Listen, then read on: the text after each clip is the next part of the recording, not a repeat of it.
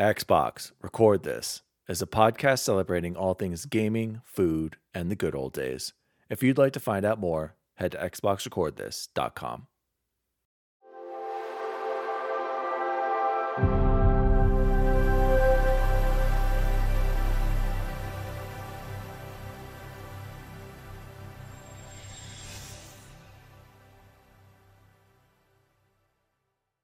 Oh, hello. Daddy Diwali here, and welcome to Xbox Record This, episode 23. Joining me, as always, is the assistant to the co-host, Chipotle Bear. Chipotle Bear, how are you? I am doing great. It's been a rough week. I was telling Bubba Boy before we started recording, my oldest daughter, who's 6, has COVID. So she is now at home in quarantine, and we're having to wear masks at home all day, which is a huge bummer. And she's safe, she's healthy, which is the most important thing. But it's just been not a super fun way to like get into October with work and Halloween and everything else going on. So, we'll make it through, and she's doing great again. That's the most important thing. But I will be super excited to be out of this chapter of my life. It's funny because I remember last week, you're like, oh, the kids are sick. And Chan's like, oh, yeah, Corey's got sniffles. That was it. That was the old COVID. And I remember I said, we're all going to get it eventually. And sure enough, Chipotle Bear and his poor daughters. So here's the crazy part. Who has it and who doesn't? Just Penelope. Scarlett does not have it. And Victoria and I don't have it, but we're also vaccinated. Not that you can't get it vaccinated. But, it'll be day 10 on Saturday. So we're getting close now post getting it. So like we're mostly out of the clear now. It's just weird. Like So, all things considered, it's good, man. Happy to be here with you guys. Happy to chat about some Xbox fun. Bubble Boy and Seven, how are you? I'm doing great. Happy to be here. I want to show off for all the at-home listeners. Oh, for all you audio listeners, check out Bubble Boy's custom Renegade symbol and right trigger. Strange Bill Belichick hoodie. Is that Belichick hoodie. What you made? Chance is all about those. Sleeveless. Very bizarre, Chance. It's actually you're reminding me that Systems Alliance also, and is that a Spectre symbol? Is that the okay? Spectre symbol. Okay, Bubble Boy, why don't you tell us about this custom hoodie? Yeah, you my made. new Tell us the favorite story. article of clothing is the short-sleeved hoodie. Extremely versatile. I know. I think my mom's the only person that's been like, yeah, those are cool. So that kind of tells you something right there. But and Bill Belichick. Yeah, I got a black one, a camo one, and a white one. Actually, I also have a gray one. I made our SOD Dynasty Championship hoodies. Yeah, fantasy ones. On the gray. I want to know what the over-under is on the number of solicitations you've received from the Fair of Sexes this week, just from that hoodie. 0. Is it a negative number? Probably. Yeah, probably. Oh. It's got to be negative, but that's what I texted both of you guys. I was like, poor Ashley, if only she knew that what she was getting into when she was helping me make this was I was just going to have to be fending off ladies with a broomstick. This is a deep cut, though. Like, I would expect the two of you to recognize it, and like anyone who even played Mass Effect would probably recognize the N7, but there's no N7 on here. So, no, you're right. Whoever does compliment you on that will be like, that. And I am glad. I'm actually shocked that you have the Renegade. I didn't know you were a Renegade. So I'm not. I never am. That's what makes it even better. And because I had the red. He's a renegade at home, folks. He's a renegade. We had the red. A renegade in the sheets, as they say. The red iron-on vinyl from. I also made the black one into a Chiefs hoodie. So. Okay, it's very. You know what that camo pattern you got there kind of reminds me of that hideous red and the controller. Camo. So Chance really, that's one of his top colors. Really quickly, you guys, I just want to give a public service announcement. I'm eating some of these Tic Tacs. It's not zooming in. There we go. Big Berry. Big Berry Adventure. Pass. Everybody, hard pass. Stick with fruit number 1, orange number 2. Don't get these. What's worse is I was like, these have to be good, right? I saw them. They're new. Saw them on Amazon. Ordered the big box of them. So now I have like 28 of these containers that I need to eat. So you know what? Halloween's coming up soon. So you can get rid of those. And then all the kids will skip your house next year. Oh, that guy gave Tic Tacs last year. It's weird. The berry is, if it was just the berry, it would be delicious, but there's a hint of like mintiness they mixed in there, unlike the other mints flavors that they have. People. So it's just not, it's not good, but I will force myself to eat them all because I'm stingy and I don't want to waste the money. And these are a great snack because they say 0 calories. So I feel like I'm eating something, even though I'm probably getting in, 10 calories in the whole case. So shout out to Tic Tac. Again, fruit, orange. Skip this one. Jose, were you going to say something quicker? I don't remember what I was going to say. Something. That's what Chance's hoodie. If anyone does recognize that hoodie and they give you like the what's up, make sure you tell them about the podcast because I guarantee they will be interested. Right? Like it's an instant. That is our audience right there. And tell them about these Mass Effect props that I paid hundreds of dollars for as well. Gentlemen, we're going to go into the warm-up question. And this week, this is also a non-shout-out shout-out to Kelapygian because he claims the Nintendo 64 is the greatest system ever. And we all know my feelings about it. I think it's Nintendo's easily worst console ever. And you're going to see here with my list here in a second. He writes in, hey guys, what are your top 5 Nintendo 64 games? I'm going to start off with Bubble Boy, because I feel like Bubble Boy also... I didn't own this 64. That was one of the few consoles I didn't own, and so I based these solely off remembering like how hard I wanted to go over to either Chapeau's house, who did I say the other day? Ray Mariyama or Joe Whitney's houses to play these games, right? And so number 5, we talked about last week, Star Wars Shadows of the Empire. Number 4, Diddy Kong Racing, which some people probably have Mario Kart 64 higher, but I liked the addition of the planes and stuff on Diddy Kong Racing. That was cool. Number 3, Super Mario 64. Number 2, this is probably really going to hurt some feelings about Pilot Wings. I was really excited to go over and play Pilot Wings at Jose's house because I think he was the only one that had it too. And because at the time it was just like, there was nothing else like it, right? And it got super boring after like 2 hours, but there was still something super, super cool and exciting about it. And then number 1, of course, GoldenEye.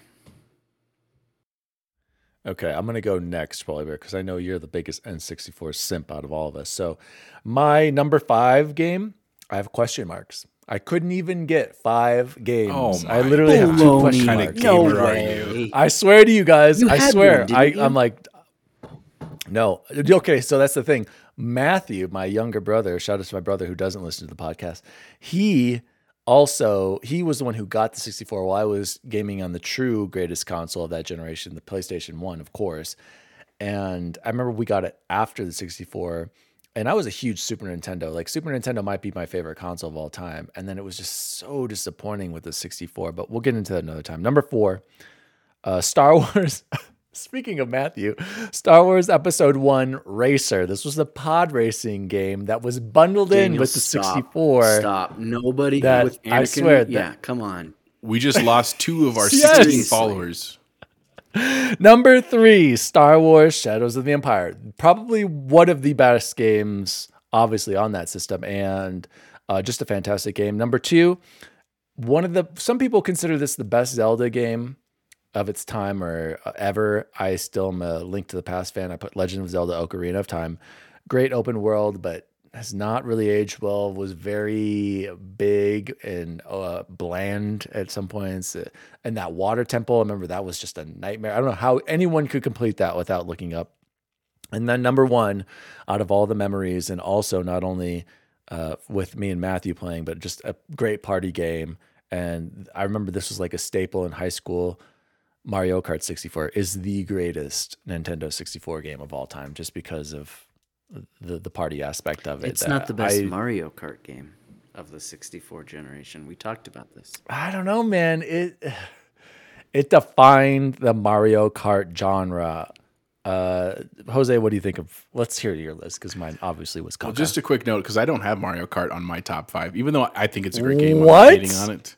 What? Here's the thing. If you have played any amount of Mario Kart 8 on the Switch, that is a much superior game for lots of reasons. Characters, different vehicles, just the sheer What does that levels. have to do with Nintendo 64? I'm just saying, it's in hindsight, 64 was not that great. It was definitely better than the Super Nintendo, because if you've ever played that like on an emulator, it is rough.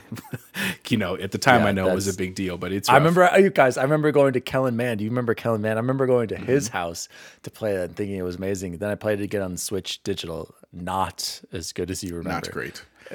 I don't know, Jose. I was always way better at the 64 one. When I played Mario Kart 8 on the whatever system I had it on, I was like, I'm terrible, and I don't know. But you have to use the Pro sliding. Controller. If you try to use the little things, it's like you get smoked by like 6-year-olds because they're just made for their hands. Regardless. Anyway, let's hear your list. So anyway, my number 5 was one that was. It was very late in the generation of 64. It was like probably one of the last games they made before we actually started upgrading to the GameCube, was Super Smash Brothers. Because even though like it's really bad compared to like the modern Smash Brothers, it was the first time we had seen that in a game where it was like, let's take all of our favorite characters, like let's Ness and Mario and Yoshi and like let's put them all in an arena and fight with each other. Like that was a really cool idea, and obviously Nintendo smart and did it well, where there's no blood, it's not really quote unquote violent, but it's still a fighting game, right? So like it was just very well executed. So that was number 5 for me. Number 4, Ocarina of Time. I do agree with Daniel that it was very wide open, and that's what was one of its kind of appeals at first. It was such a quote-unquote big game, but in practice it meant just like running or riding your horse for freaking ever in the game, which I actually didn't like, but it is really iconic. The fact that you had to actually learn like the chords of the ocarina to like open doors and stuff. I can still remember some of those sounds. Like if you hear them, you just know that's from Zelda. Number 3 for me was Mario Party. Along talking about party games, that was also revolutionary at the time, like these mini games with all your favorite characters. And I mean, Chance and I alone, with my brother Julio, we poured hours into the first Mario Party, and obviously is a staple now of the entire franchise. Number 2 was Mario 64. Even though I know, in hindsight, it's not that great. When you play the levels in games, you're like, whoa, this was pretty blocky and awkward and stuff like that. It still was a huge step up. And part of the nostalgia for 64, for me at least, was it was the first time I was introduced to like the craze of gaming. Because when I got my Super Nintendo, they were like readily available by the time I was 7 years old. 64 was like the first one I faced where like it was Christmas time and everybody wanted it and you couldn't find it, and like people were fighting in Toys R Us for it and stuff like that. And so that just created its own hype for it. But Mario 64 was a great one. And then my number 1 also was GoldenEye, not just because it was an amazing party game and, so many hours we poured into it, but just like the way that you could be like, everybody wanted to be Oddjob because he was like a shorter target. And then they had like the codes where you could have like paintball splatter instead of like bullet holes. Like there was just so much to it that was revolutionary. And it was a great game just to play with friends. And it really it was a precursor basically to all of the Warzone and PUBG and Battlefield that we play today. Yeah, and I think the campaign is underrated. It was really good and really well done, and I think it competed and did set the stage for some of those games that you mentioned. So, yeah, and you could even set like in the multiplayer the like modes. Like you'd say like only the golden gun, everybody gets a golden gun, or only rockets. Like that was really again a precursor for things like Halo and stuff like that. 2 other quick games I do want to just mention in terms of honorable mentions. They're not in the top 5, but they're up there. One was Mario Golf. Just because in the world of Mario Kart, Mario Party, GoldenEye, which really were great multiplayer games, Mario Golf was a cool party game, but also you could play by yourself and was like really fun. Golf games are underrated, I think, in gaming. And then also Conker's Bad Fur Day, just because like when I played that as like a basically tween or preteen, as a juvenile boy, like was everything I wanted, like bad language and borderline edgy stuff in a game, and it was hilarious. So that was a shout out to Conker as well. Thank you, Jose. Fun fact, I've never played Mario 64. Doesn't sound like I'm missing much. And I never got into GoldenEye. For some reason, I think it was your number 1. You literally just said it was your number 1. Mario Kart was my number 1. GoldenEye was my number 1. Oh, number 2. Yeah. Okay. No, it wasn't even on my list. So thank you for that write-in, Stelling. I hope you don't bother us anymore about not shouting you out. Please feel free, if you guys have any top 5 video game and or food ideas, write us into xboxrecordthis@gmail.com. Again, Jose, what's that email address again? xboxrecordthis@gmail.com. Thank you so much. Let's get into what we've been playing. So I want to do it with Chance. Let's have you review The Medium for us really quick. And then I want to, together as a group, just talk about our initial impressions of the Battlefield 2042 beta. So Chance, take it away. What did you think of The Medium? My Admiral Akbar just fell down behind me, guys. I'm about to fix that while Chance is talking. Yeah. So I'm going to start by saying I gave it a 6 overall, which is a good game, right? And I don't remember what we officially call it. Someone will have to pull that up. I'm terrible. but I don't. That doesn't. Some people might be like, "Oh, it's a D, right?" Like, no, it's an okay game. That's what okay. our rating It's an is. okay game, which it was. It really was. I had called it kind of like a long movie, interactive movie the other week, and I'm sticking with that. So I did finish. One of the things, and you'll know this about me if you've listened at all, is I had to knock it down a notch because I got all but one achievement, and the reason that I didn't get the one achievement just really pissed me off. And it was one of the, gosh, what did they call them? His old Thomas's like notes from his notebook, and it was like, oh, you only have to get 19 out of the 20, but then they were counting this business card as one, even though it wasn't. And so I had the business card, and I thought I had 19 out of 20, or I did have 19 out of 20, but the reason that they said you could have 19 was because they weren't counting the business card. Anyway, it's the whole thing. Stupid side note, but that really bothered me, and I can't get over it because there is no chapter select. That's another thing that knocked it down a little bit. So it was either go back, and the one that I missed was probably 3/4 of the way through the game, and I was just like, even though it was only a few hours, I was like, no, I'm not doing that. So that was definitely a knockdown. Some of the cons, and the other con that I talked about last week too was just the controls. For a next gen game, come on, they could have done a little bit better than that. I did have some time so going on to the pros, I thought the idea of the dual worlds was well done, and it wasn't jammed in your face, so you just used it every once in a while. And then I thought it was really cool that when you were doing the dual realities, you could make it so that you were just in one of them, in like the hellscape, as I was calling it. I don't know if that's officially what it was called, but like in the bad world, you could make it so that you were just running around in there, but it was almost like you had a breath meter, like you were underwater or something, because you would start to fade, which I didn't realize at first. I'm sure it told you that, but I was just like running around because you got an achievement for being there for so long. I was like, oh, she's like fading away. I bet she's going to, oh, and I died. So that was kind of cool and kind of creative that you couldn't just stay there the entire time.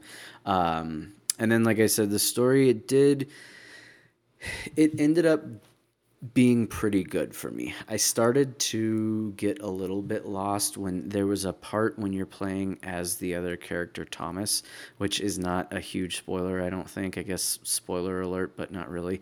That there's some indications of some Nazi things, and the team that the Bluebirds a European team, and so and the game takes place in Poland, and it like makes sense that they reference the Nazis, and so I was like, oh, this is gonna be all Nazi stuff. But then it was just done. Like Thomas had a friend growing up that, from what I could gather, because you're just putting bits and pieces of the story together, that they were like hiding in someone's under their floorboards or something, and I kind of wanted it to go that way because I didn't like the way it was going, which was a child abuse way. And that kind of stuff always just kind of makes me sick and make me cringe. But it did pull itself together really well, and without spoiling the ending, I thought it was really cool and reminded me of Psychonauts, how all the like demons and scary bad guys in this game, they stemmed from someone's pain and someone's grief and sorrow and things like that, and their anger and the horrible things inside of them. And these were like manifestations of that, which I think is always kind of cool. So again, 6 is like Chapo said, an okay game. I'm glad I played it. I would have been disappointed had I paid full price for it, which full price I think was only $40. But I think it was worth $10-15, and it's absolutely worth 3 or 4 hour playtime for free on Game Pass. So glad I played it. Got me into the Halloween mood. Nice. Would you say that would you play the sequel if there was another one? Probably not. Really? Like if they had the thing is it probably, I have to imagine they would get way better, right? And so some of those things, like I talked about, like the controls that were just entirely to like PlayStation 1, they really were PlayStation 1 era, because it was like that Resident Evil 2 where the camera was fixed. Tell me it. Okay, then tell me why. How is that not? Are you just mad that I'm dogging on Resident Evil 2 more than anything? Yeah, that's what I thought. So I think they would be able to get around that and fix that, but they clearly know how to do writing well and atmosphere well, and so yeah, I would. Okay.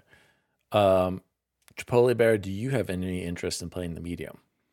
I mean, I was interested originally because it was one of, like you said, it was one of the first ports. There was like a Series X game, like made for the system.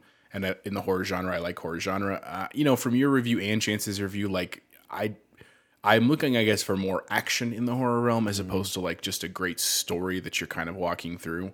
And what I would say to the listeners is if you're choosing between Medium or Resident Evil 8, it sounds like I would play Resident Evil 8 hands down, just in terms like of a fun Halloween or scary game for the month of October. Not to hate on Medium. Again, I hope they do well. I hope if they do a sequel, they kind of are able to work out some of those kinks and stuff. But right now, no, I'm not really looking to play Medium anytime soon. Chipotle Bear, do you have physical copies of Assassin's Creed and Resident Evil, or was RE8? Evil? I don't. I bought that one digitally because I finally started learning my lesson from you guys. Like, why am I buying these physically? I do have Assassin's Creed Valhalla physical though, if you want that one still. Probably not. So speaking of spooky games, thank you, Bubble Boy, for your review of the Medium. Chance and I both agree. I think it's worth your time if you're interested at all, especially because it's not a very long game, and it should be an easy 1,000 out of 1,000 if you're paying attention. But apparently, old Bubble Boy got hosed again, just like in Mass Effect. I wanted to say I started playing Alan Wake Remastered, and I'm just loving going back to it because I remember things, but I don't remember. It's like the perfect amount of time since I last played it, so it's like somewhat new to me. I'm like, oh, I remember now. What's really cool is hearing the commentary. Sam Lake, his little head will pop up in the corner, and he'll start talking, and so I'm playing with the audio commentary on, and that's adding. It really hasn't done so much. I'm only right at the beginning, Jose. I'm almost to the gas station at the beginning, I think is where you're going. And he hasn't said much, but he did mention he's going to talk about how it ties to Control. So I'm kind of excited to hear about that.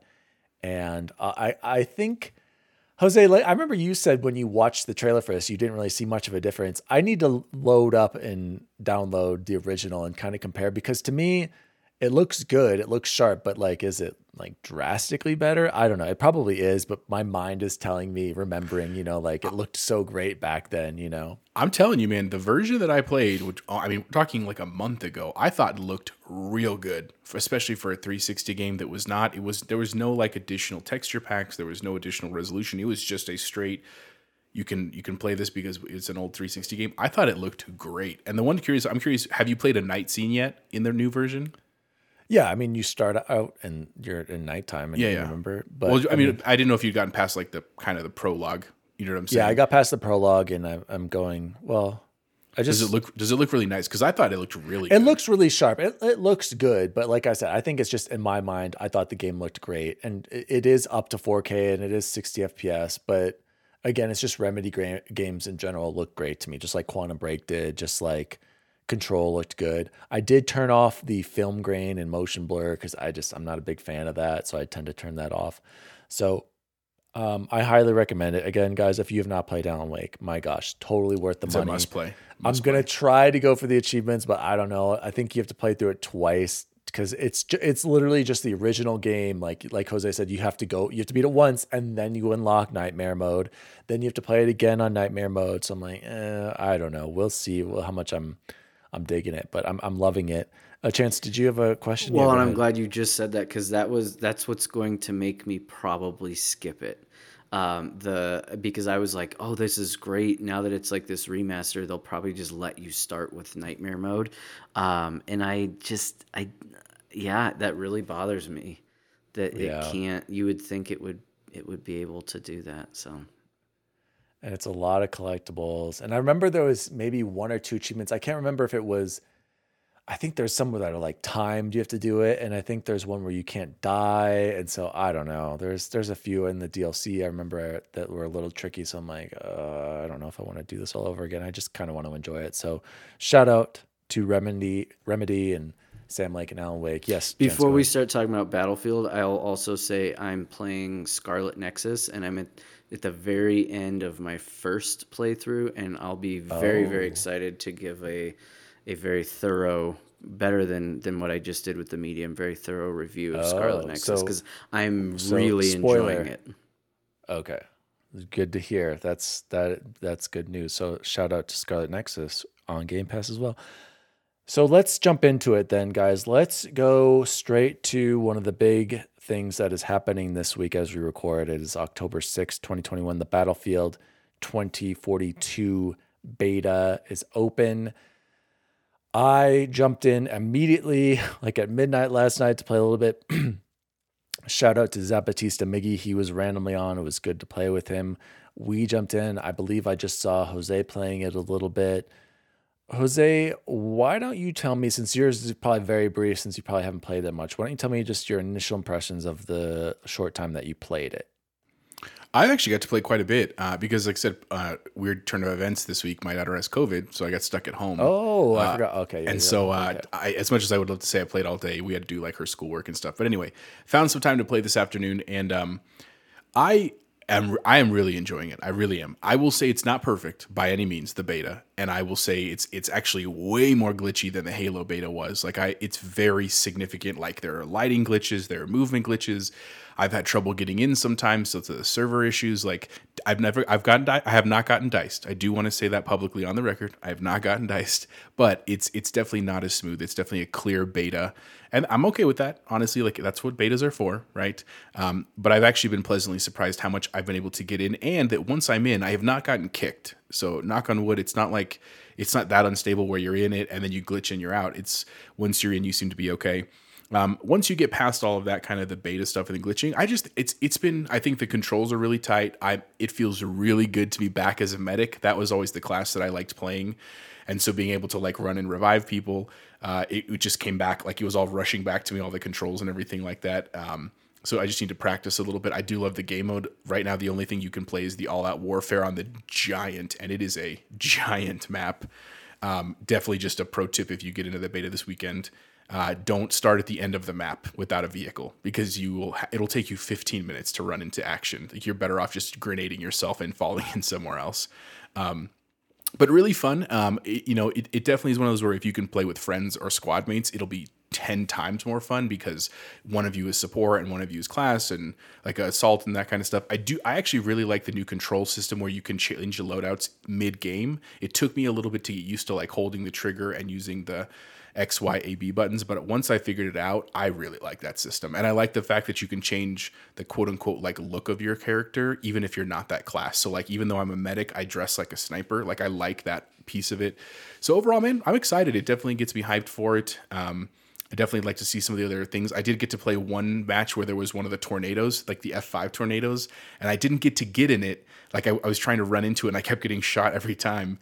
But it was really cool. Like I really like that piece. So I'm excited to see what else comes.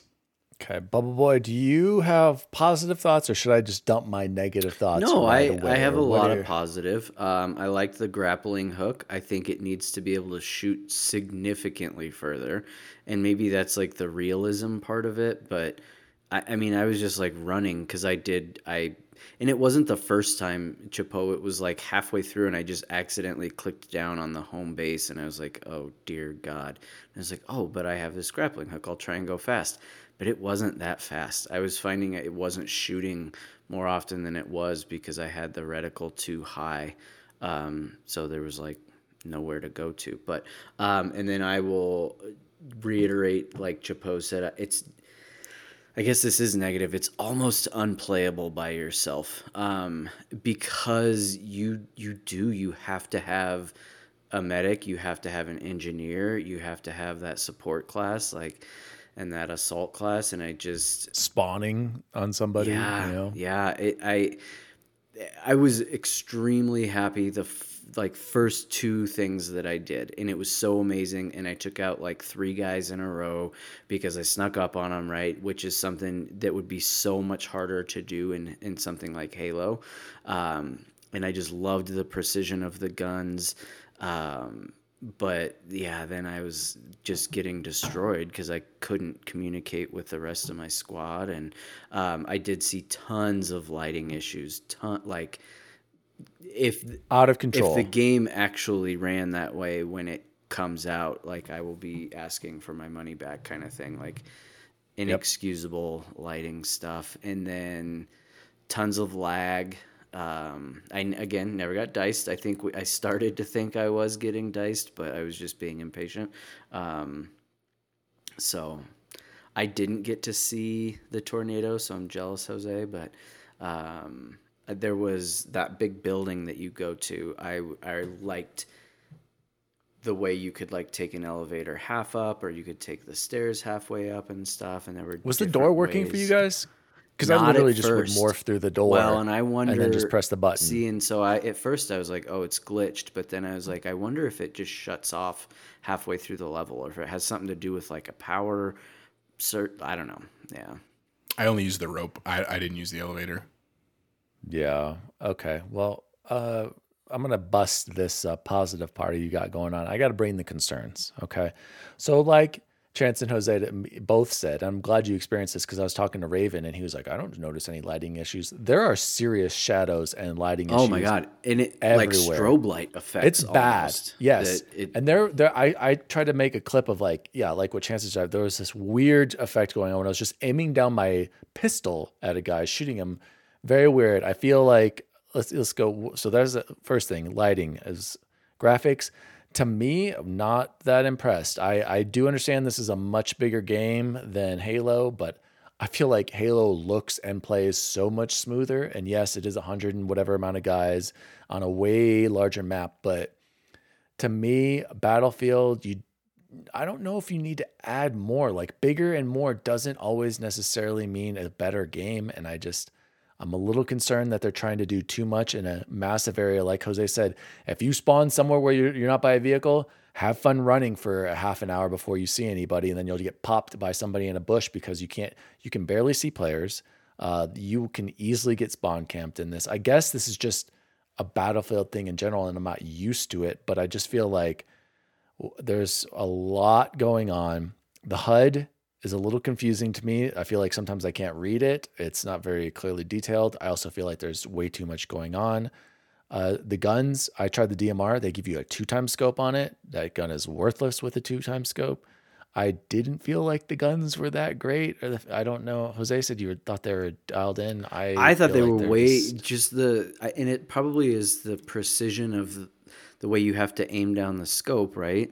Or aim down the sights versus in Halo where you don't always do that. Yeah, I guess. But that brings me to another point. Go ahead. Sorry, finish what you're saying. Well, it just, again, and maybe it's I'm thinking about it wrong in the way you can get such precision kills so much quicker than you can in Halo, that it's more that than the guns themselves. I don't know. Let me say that every party needs a pooper. That's why we invited Dan.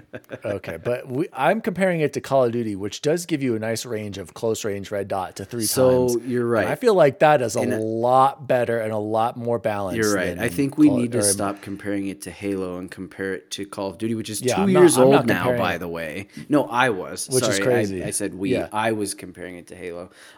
When you think about it that way, that compared to this 2-year-old game, no, Warzone is significantly Warzone feels better. Significantly, yeah, exactly. And I also feel when you're aiming down sights with guns, it doesn't feel like you're zooming in that much. Like it's barely anything. Like it's hard. I don't know about you guys, but I was having a hard time just seeing guys and targeting them. Yep, absolutely. And aiming at them. And I can't remember other Battlefields being quite like this. I don't know. Maybe it's been a long time. But it has been a long time. That's one point I wanted to make is that remember, they haven't made a game that's in the modern setting with modern weapons in a long time. Like we're talking 5+ years, dude. And here's the other part that we're forgetting that it's true in Warzone. And I know this because, Dan, you are a much better Warzone player than me. For the record, everyone knows it. Calipigian knows it. Nico knows it. Like, I am not very good at Warzone. But in Warzone, we've played so much at this point that we have all of the guns, we have all of the attachments, we have all of the perks. The same thing in Battlefield. We have none of that. These are all the very first stock guns that you get, and they suck. right? But it's like any game. Like, it's going to take time for you to get better games and better gear. Jose. Usually the first ones are decent because they have to make it accessible to most players. Just like in Halo, the AR and the pistol, you can be fine with that. In Call of Duty, those initial M4s or whatever, the MP5, those were some of the best games for a long time. They're giving us decent guns. Something's just off about it. I on the positives, it was quick to get into a game. It is impressive, the scale of everything, yes, but I'm not the biggest fan of everything being so massive. It feels like Battlefield. It's just mayhem. Like I forget that Battlefield is just crazy madness. Mayhem is the right word. And it's just a different type of play style. But maybe my thing is like, am I missing it as much as I want to miss it? Or, like, is Battlefield something I just have such a strong place in my heart for that I want to like it more, but maybe I've kind of moved on or it hasn't evolved enough? I don't know. To me, it seems a little off, and it definitely seems a little wonky, and that's not good. We are closer to this launch than we are Halo. And Halo, I know, is a completely different game. It has more time, has had more time in development, but Halo just seems like it's going to be a much more complete, and I have more faith in that game. I'm excited for the potential of Battlefield, but unlike, I feel like Chance and Jose, they both said it feels like Battlefield and they're excited for it. I'm not as excited for this as I thought I was going to be, and I guess I'm just a little disappointed. It is the first beta. Like Jose said, we don't have all the guns, we don't have everything, but to me, something just feels off. And when I play it, you guys, by the way, we didn't even talk about the graphics. I don't think the graphics are that impressive. Like, this to me screams a cross-gen game, like Battlefield 4 was to Xbox One and 360. And I know Halo Infinite is cross-gen too, but I feel like Halo Infinite looks way better than this.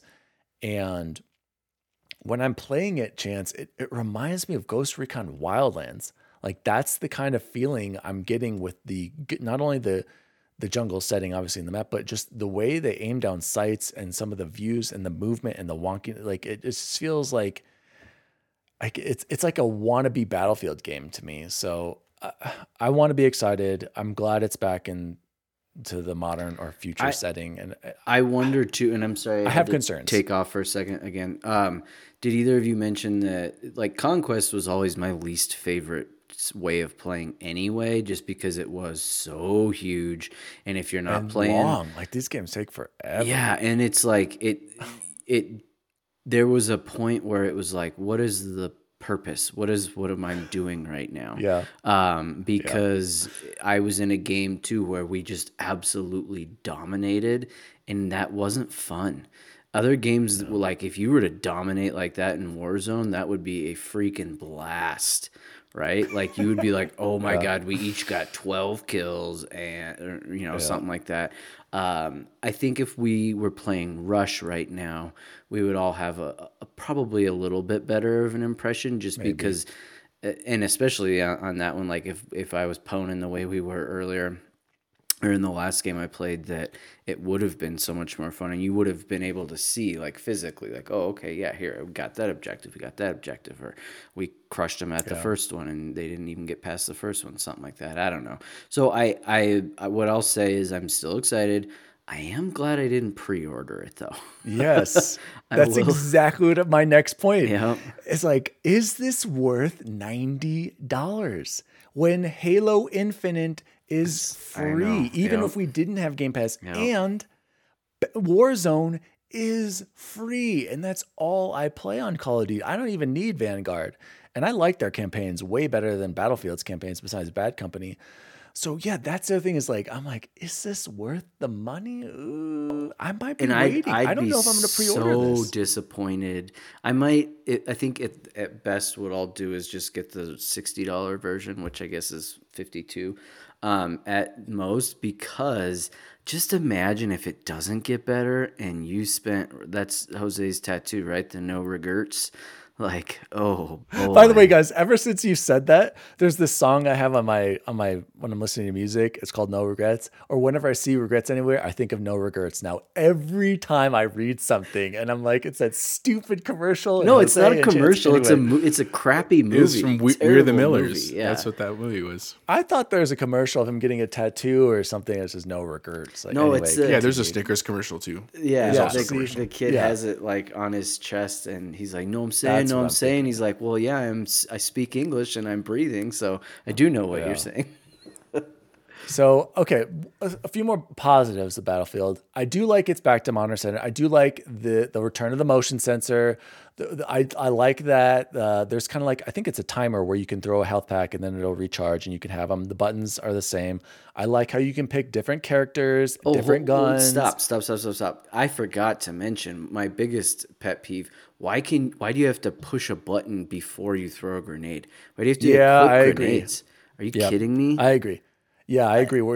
You're right. When I press right on the D-pad, just put out the health. Why do I have to put it up and then press right trigger to throw it out? And you can say like, well, it's unrealistic to think you could just like, you're here and then throw it. I'm like, okay, all of these are unrealistic. Okay. And on the other games, you just did it anyway. Stick with it, Battlefield. I love the attachment adjustment. Whether or not it really does much, I don't know. And I think that might have to deal, now I'm thinking about it, with when you're aiming down sights, while some guns feel like they get no kind of magnification, and some do, is maybe that whole hold LB and switch your attachments really just does minor things. I don't know. But I like the idea of it. It's way better than whatever it was before, where you had to go back out to the main menu to customize any guns or anything in the previous Battlefield games. So I do like that. I think I'm excited, but like... I don't know if I'm going to pre-order this. And you're excited to play with the friend group. That's what makes it exciting. It by itself, there are lots of concerns. Yeah, and not to mention the jank. Like, let's be real, guys. This beta is a little rough. Oh, that's what I was going to say. My last point, I actually downloaded it on my laptop. So I have a laptop with a NVIDIA 1616 Ti. So it's not even the last gen. It's the gen before. And it actually runs this at 1080p. I think I'm getting 60 FPS. I don't have a tracker in there, but I'm pretty sure it is. And it felt good it felt better on my laptop, my few-year-old laptop now specs, compared to the Series X. That is not good. That is not acceptable. Well, remember, this was originally supposed to be a PC beta. That's why they got pre-access to it. So maybe that's part of the issue. Yeah, I definitely feel like the PC beta is running way better than the console experience that I had. So again, please, I hope we don't get diced. I'm holding off on my pre-order, and to me, that's not a good sign. I'd like to play it with you guys, so maybe we can get on it, but let's move on. We spent a lot of time on the Battlefield impressions. Let's fly through the news, you guys. Xbox news. First one, I'm shooting straight to Bubble Boy. Bubble Boy, there... Well, actually, didn't you buy one? There was a leak. There is a 512 gigabyte Xbox Series X storage expansion coming from Seagate. This is coming from Windows Central. Chance, did you buy the 1 terabyte or? I did. With this 512? Okay. And I can't remember. I don't know if I mentioned it on last week's show. 2 weeks ago, when we talked about the where are your old systems, and I said, oh, I just wait for GameStop to have those ridiculous like stacking deals. I had that, and I picked up. We need to do a segment on our GameStop trade-ins next week. Remind me. And so I got the 1 terabyte Seagate, and I just was, for shits and giggles, was showing Ashley how fast it transfers. I transferred everything I had. I bet she got just so excited when she saw She was that. actually I know, yeah. She was like... That's why she made the hoodie. She's like, we're making that Renegade hoodie right now. You earned it. I'm talking like 8 minutes. That just, it was like... It was pretty cool. Yeah, so I don't have any interest in the 512. I feel like this is good for maybe Series S owners who want to get a little bit more storage. I'm still confused at how Chance is using all of it. Like, I've got Destiny. Well, actually, Destiny's not that big. I have Master Chief Collection.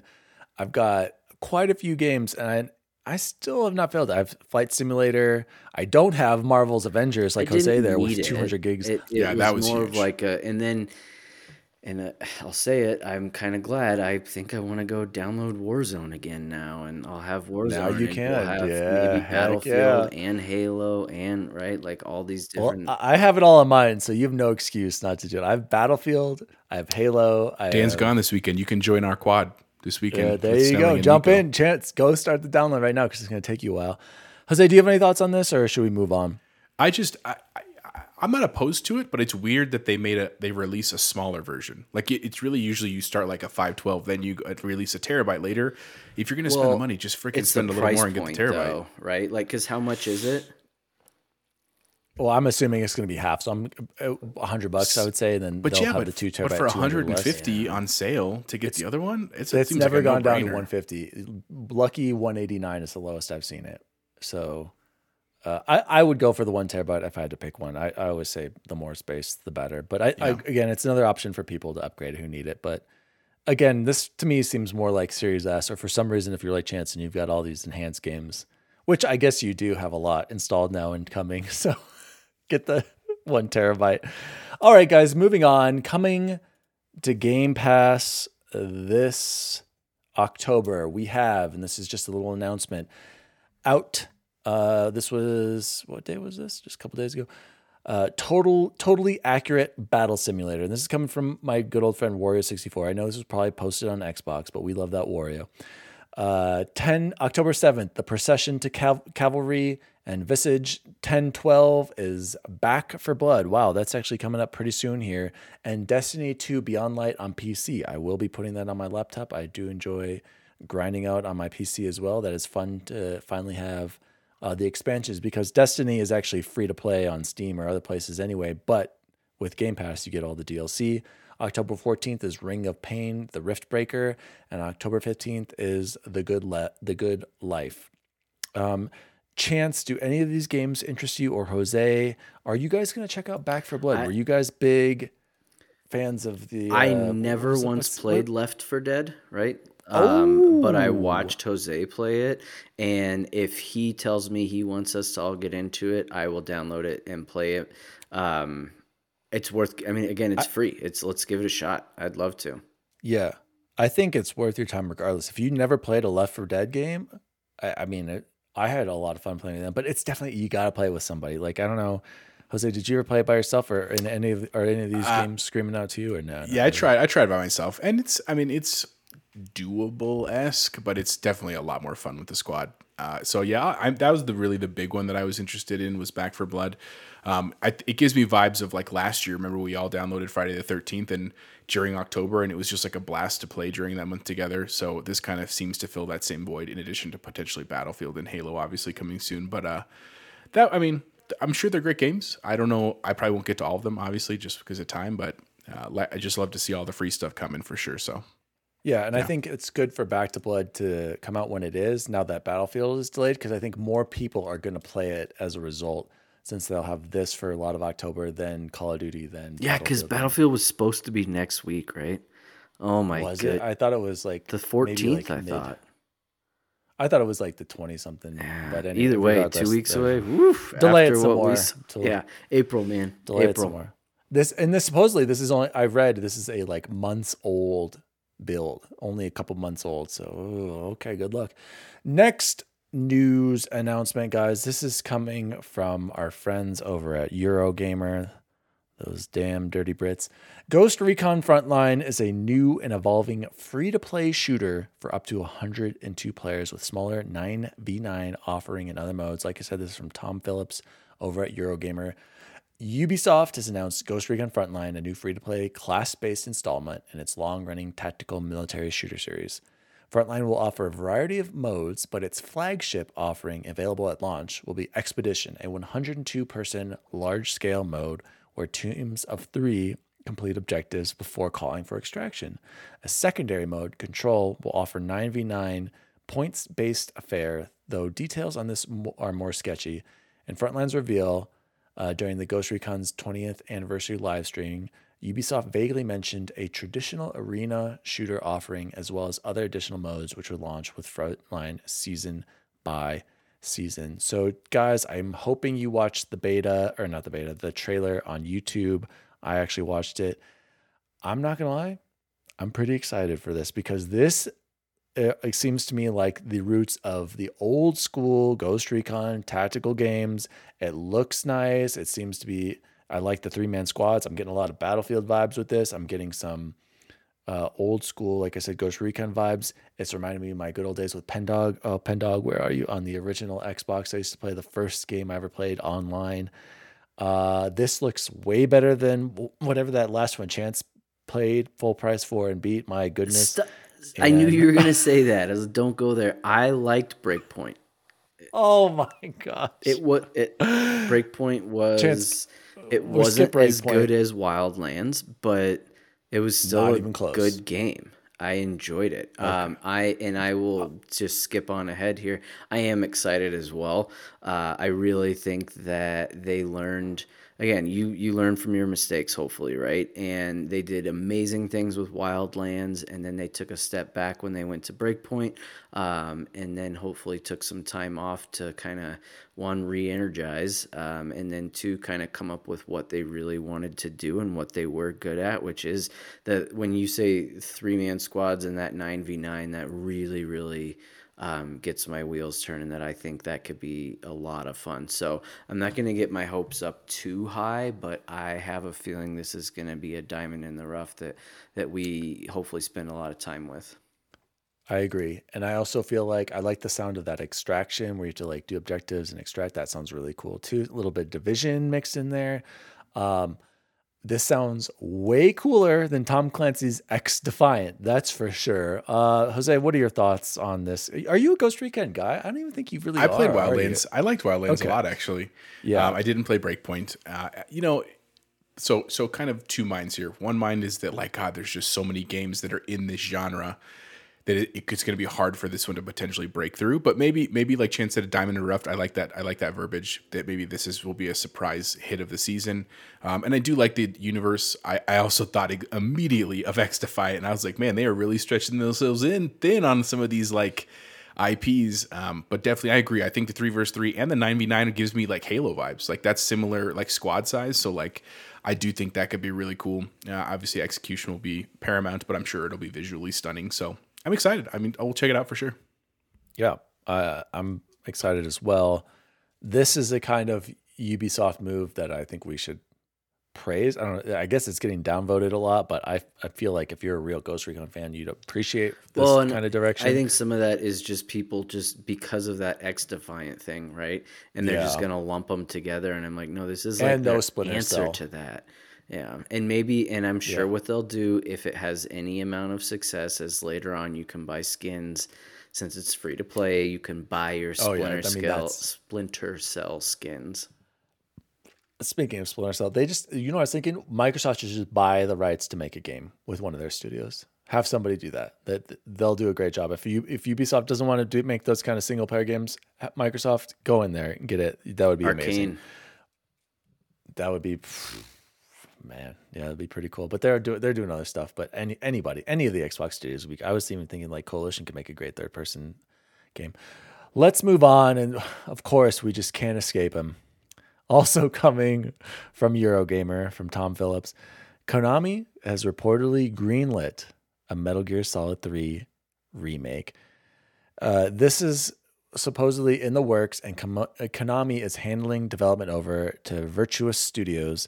And this is coming to a VGC report that also lists a number of other upcoming unannounced Konami projects, such as remasters of other Metal Gear Solid titles and new Castlevania reimagining being worked on internally, all due to be announced next year.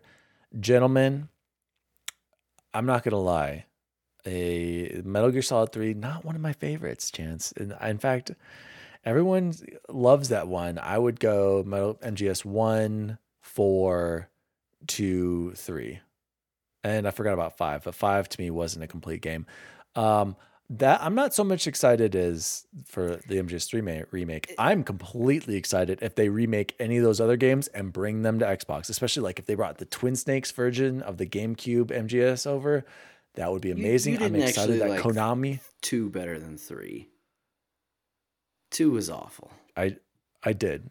I did. I was not the biggest 3 fan. Anyway, we'll have that as a warm up some other time, guys. Top 5 Metal Gear Solid games, great topic. I'm very happy that Konami is making games apparently, or giving them out to somebody. Konami was really focused on what do they own, Jose? They own like gambling machines and like they own everything. Like I guess they own gyms and don't they own this Street Fighter versus Capcom, right? Don't they own that IP too? No, it's Capcom.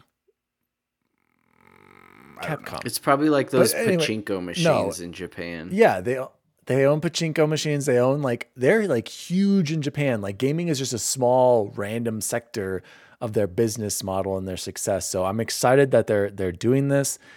Jose, do you have any interest in Metal Gear remakes, or were any of you guys a Castlevania fan? I don't know. Did you play Symphony of the Night, either of you? I never did. I would be interested in some Castlevania stuff. Just real quick, Chance. With Metal Gear, I didn't get into it till much later. What I think is strange about this is like, don't release them out of order. Like that's a weird thing to do if you're really trying to get people into the story. Go back to 1. And here's the thing. I understand that 1 may not be visually or story or whatever as good as the later games because they just came so much further with like better hardware and software. But it's like Mass Effect. We all knew in the trilogy that Mass Effect 1 was not going to be as good as 3 in the remake, but it is still really good, and it still was such an important part of filling in the rest of the story. It would have been bizarre for them to release 3 and then a year later release 1 and then 2. You'd be like, this is bizarre. Like, I don't think that's a smart move. I'll be honest with you. That's my thoughts, Chance. That's got Hideo Kojima written all over it, right? No, let's hit him with the curveball and go 3, 2, 4, 1.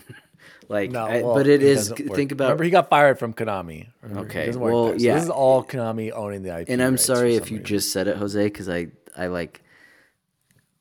sorry. Did you bring up the Resident Evil? Like, they need to take a page out of Resident Evil's book and just look. They did it right. Do 1, do 2, do 3. It's perfect. I didn't say Resident Evil, but yeah, that's basically what I was saying. It's just like if you're going to really try to get people into the story and remake the games, go back to the beginning. Don't start at 3 and then go back before that. Gotcha. So, Chance, one more quick question for you on this. You played Symphony of the Night originally when it launched on Bros PlayStation Bash 1? With Bogus. Oh. I played it on the what did you think? PSP. PS Vita? P. I had a P. What, P. I liked it. It was cool. I do remember, and I know... Gosh, any super fanboys will stop listening to our show after this. I didn't like that. You know what the big twist in it is, right? Where I spoil this? Right? Don't you like? Okay, spoiler one. But don't you beat it and you're like flips or whatever? You do the upside down, and I was like kind of ready to be done with it when I beat it, like the normal beat it. Yeah. So I don't know. I understand why it's so high up there on so many people's lists, and that was just like revolutionary. But to me, it wasn't. So, but it was a good game. I enjoyed it. All right, I have it on I bought it because it's backwards compatible on my Xbox. I tried the first 10 minutes of it, and I got lost, and I was like, okay, I give up. So maybe someday I'll go back if they do another remake. Second to last story here, guys, and this is I just wanted to hear your thoughts on this, Jose, since you're a resident Harvard of the West. Twitch had a big source code leaked today, and this happened today on October 6th. This is coming from Ed Nightingale over at Eurogamer. Twitch has acknowledged this morning's reports of a security breach, and it says it's investigating further.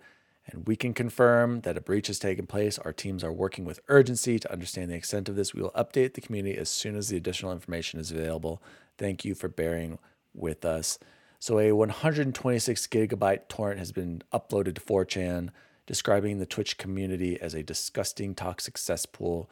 And the intention of the leak is to foster a more disruption and competition to online video gaming streaming space. And so according to the post, the leak includes the following: in the entirety of Twitch.tv, with comment history going back to its early beginnings, mobile, desktop, and video game consoles, Twitch clients, various proprietary SDKs and internal AWS services used by Twitch, every other property that Twitch owns, including IGDB and CurseForge, an unreleased Steam competitor from Amazon Games, the Twitch SOC, internal red teaming tools, and creator. This is the big one. I actually looked at this creator payout reports dating back to 2019. Chance, I want to ask you really quickly here, since I'm sure Twitch doesn't really interest you very much since you're not a big streamer. What do you think the range of? I saw like 10 names of like, or maybe it was like 10 to 20 streamers per month. What do you think the range was that they were earning in September of like, it might have just been last month. Per month? Monthly income from streaming. You saying the top 5 or like a range from the highest to lowest? This is a range of like, I think the top 20. Both of you want to guess? I would say 50,000 to 150. Oh, I'm going to say way more than that. Jose, let's hear yours. I'm going to say it's 6 figures or 7 figures. For 1 month? For 1 month. Okay, so Jose is very close. The smallest number I saw was $10,000 in a month for streaming. Okay. And then the highest was in like the 700, 800,000 in a month for streaming on Twitch. Can you believe these numbers, gentlemen? And shout out to Miggy, one of our best friends. He sent us a text saying there's some guy streaming on there and he had like a shirt on that said like suppress the rich or like, you know, help the poor or something along those lines. And he was making 200,000 a month. So Jose month? and Chance. That's more than I was going to say it's more than all of us put together in a year, but it might I'm saying in a way year more though, but maybe not, but close in a lifetime. In a month, absolutely. So first of all, I did read someone saying, well, think about the top base major league sports players, like how much money they're making. They're at the top of their game. That's why they get paid so much. And that's true to an extent, but anyway, it was unfathomable to me to, God dang it. What have we had? We're at 101.05 F-bomb by Wally. No, if I could just make $10,000 a month. The difference that people get upset about is because you didn't even work for it, right? Like you didn't get off your butt to do that. But even us who are avid gamers are like upset about it. And I think the reason is because we're like, well, what's different about me or you? Like, Daniel, your stream, I can remember you streaming Outlast, and I having an absolute blast watching you and Pony would like moderate them. Is it dumb luck that like some people, is it the right connections? What is it that makes it stand out? I know some of the girls that do it, I can understand why they make it, and that's a little, upsetting to me just because it's such objectification, but why not? Why can't we do that and make it? That's why we need to we'll do when this new Ghost Recon comes out, we'll do the 3-man teams and start making $700,000. $700,000. No, you're right, Chance. Some of it is absolutely luck, timing. Like I feel like Tim the Tapman. I remember seeing him when he first started, and he was just funny. He just happened to be on like the front page. Barely had 50 viewers, right? But he was, like I said, he was funny. He had this cool little Tim, whenever someone would subscribe or donate or whatever. And he just built on it. I do feel like Dr. Disrespect is on a whole nother level with production and acting and staying in that role. And I do kind of understand it. A lot of it is luck. A lot of it is skill. I would say it does take a lot of, like with the doc, I think he has skill and he also has the persona that he does a great job and he puts in the effort. Well, okay, so just think about it this way. If all three of us were to quit our jobs today, could we, between Daniel's skill of video games, Chapo's skill of computers, charisma, and my absolute hilarity, could we pull it off? And I think the answer is yes, and I think we should all quit our jobs. Yeah, let's do it. With the significant of luck. Call Lynn and Ahmed up. I don't have a principal, so I don't have to call anybody. You guys.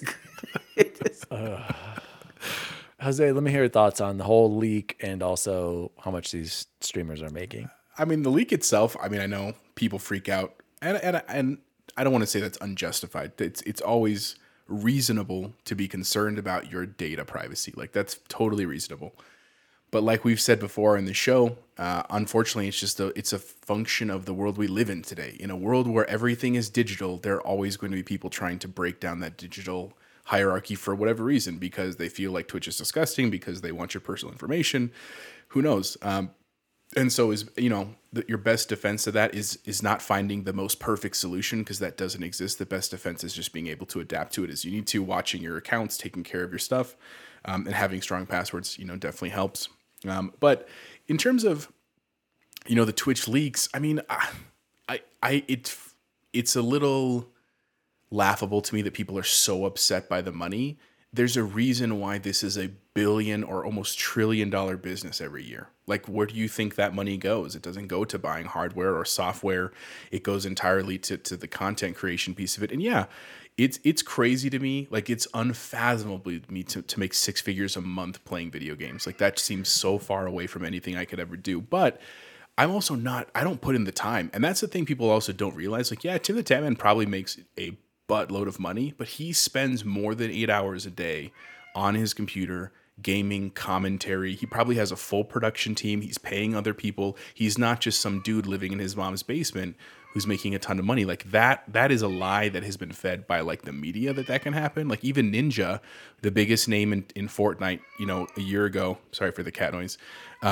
He worked a lot, and he did get lucky, to be fair. He got into a new game. He was really good at it on the front end of it. But at the same time, he puts in hours and hours of work to do this kind of stuff. And whether you like it or not, he's a good player. Like, you can't watch his stuff and not be like, damn, that was impressive. And he started in Halo too. Yeah. So, I guess more props to him. You know what I'm saying? Like, I would love to do that one day. I hope the podcast takes off and we can quit our jobs. Exactly. I would love to do that. But since I can't, it doesn't mean I can't enjoy other people. And if we truly live in this micro economy, one last point, you remember 10 years ago when cable was still a big thing, and everybody was like Comcast or whatever your cable company was. And then they were like, oh, cable companies are going to start offering a la carte channels. And everyone was like, oh my God, this is mind blowing. And we didn't think that reality would ever come. And now the internet has flown so far past that with things like Patreon and OnlyFans and all these things. We basically built that economy for ourselves. We're seeing the same thing, right? The difference is now, instead of a mega corporation like Comcast making all of that money, even though Comcast is doing fine, we're seeing it spread out to the people, and people putting their money where they want to see stuff. And if you are good at content creation, the money will come, right? With a little bit of luck, of course, and maybe some good lucks for sure. So sorry, I talked a lot. Chance? No, because I want to piggyback right off of that. The people that are upset about this, and because you could call me upset about it. What's strange to me is because this is all crowdfunded, right? Like, when you jump on and you donate to that, who's clicking on that article and writing that they're upset about it, unless there's someone who cares about Twitch and is donating to Twitch, right? Like, my mom, who wouldn't ever even know what Twitch is, even if I explained it to her every time I saw her for the next year, 2 years from now, she'd be like, wait, what? Twitch? Are you okay? Like, you have like something wrong with your eye? No, these are people who, yeah, right, like that, and that clearly care about the medium and the platform. You're the problem. So don't complain about it, right? Like, I don't understand that. I think it stems from jealousy, and I think it stems just from that internet, like, I have my soapbox and everybody needs to hear it kind of thing. That's just like, no, man, good for all those people. It makes me want to throw up in my mouth to think that, again, all three of us, you combine our salaries and we have a fraction of that, and we work our butts off in jobs that, because then the other side of that, let's remember, are very meaningful jobs and have a pretty massive impact on today and the future, I like to think. Not sure that's the case for even someone like Ninja. So we got him beat there, boys. Yeah, we got him beat somewhere. At least we could sleep good. We're losing our hair and we're gaining weight, but we can sleep good. Speaking of hair, I was getting my hair cut today, guys, and I looked down and I just saw so many gray hairs. Like, I remember when it was just like, oh, there's a few here or there. Yeah. And you're like, did you forget to clean up after the other guy? Like, was he the old guy that sat here? Is that... Babe, but at least we've got hair right there, Bubble Boy. So let's close off with the final news story. And this is simply for Jose, because he's the biggest Apple simp there is in America. He wanted to brag about Apple's recent gaming go ahead, Jose. Share your news. For the record, I did not want to brag. I don't even own stock in Apple. What would I be bragging about? You would, yeah, but I mean, if you could, well, you could. Dan's right. I am a huge Apple simp for sure. There was a recent story that came out that said that as of, I think it was like a couple days ago, Apple is officially the biggest gaming company in the world. If you combine all of Microsoft, PlayStation's, Activision's, and Nintendo's earnings together, Apple's is more than that this year. They actually made $8.5 billion in profits just on gaming this year. And, you know, we had a conversation in our little chat channel today that obviously, like when we talk about gaming on your Apple device, whether that's an iPad or phone or your Mac, whatever, they're different games, right? We're not playing the big 2042s and the Warzones and stuff like that, even though you can. I mean, they have like PUBG Mobile, Warzone Mobile, that kind of stuff. We're talking about like microtransactions, and it is pretty insane what people will put into that economy. So we're not really comparing apples to apples, but it is. I always like to just bring it up because of perspective, right? Because when we talk about all these acquisitions between these companies and all the big moves that I think all these companies are doing, and how much we love these companies, and we're honestly cheering on all of them because it's a medium that we all love.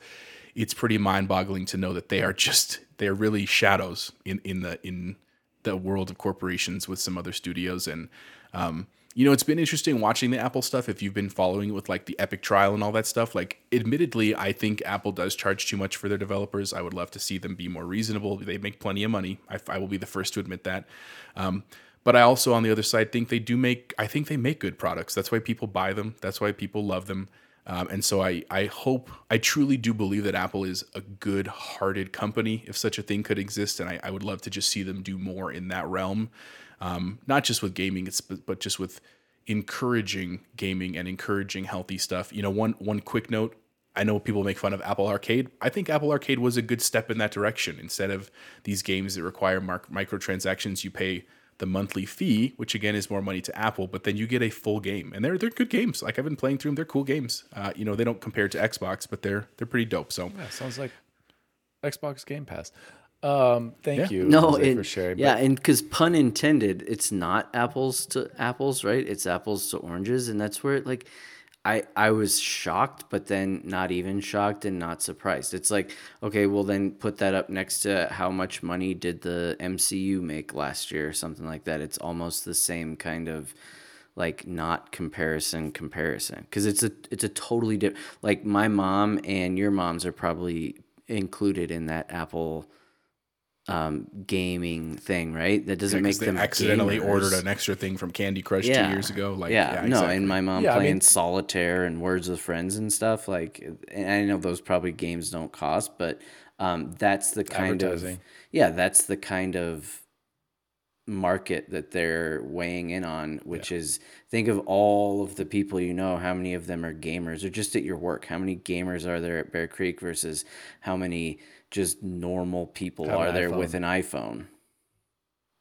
and who will play some dumb game to pass the time. Yeah, it's crazy, and this just shows how much, like Jose said, how much money goes into gaming. And now we know why Microsoft spent so much money on acquiring these studios. Like they know that content and these kind of subscriptions are going to be key. Apple knows that, Amazon knows that, PlayStation knows that, but they're doing their own thing. The same with Nintendo. So there's a lot of money to be made. Breaking news, though. Thank you for that story, Jose. Breaking news. I don't know if you can see this on my cracked screen. Victoria Martinez started following Xbox Record this. We did it, you guys. We got it. It's because I threw the stink eye over her when she went to bed over got another follow ago. Thanks, babe. I love you. She's like, oh, I gotta follow this idiot's podcast. Better She's gonna yell follow at me these again. idiots. Yeah. Moving on, let's close off with the good old days really quick here. We were thinking, this comes from Rock Quarry. Shout out to Rock Quarry, a big time babble. Go check out his podcast and all of his stuff on the and his merch. Rock Quarry sent us a text earlier saying, "Hey guys, what should we talk about?" And I remember Jose sent out a response saying top scary movies. So Rock Quarry writes back in and says, "Hey boys, we love the topic so much. We want to hear your top scary movies from Xbox Record this." So thank you, Rock Quarry. You're welcome on the show. By the way, we got to get you on the show. Bubble Boy, go ahead. What were you going to say? Sorry, I need to go first, and you'll understand why. But No, let me go first. No. I need to go first. No, I really do need to go first. I only have one. It's Signs. That's the spookiest movie I've ever seen. I'll never forget being at the theater and seeing that alien walk by. Joaquin Phoenix.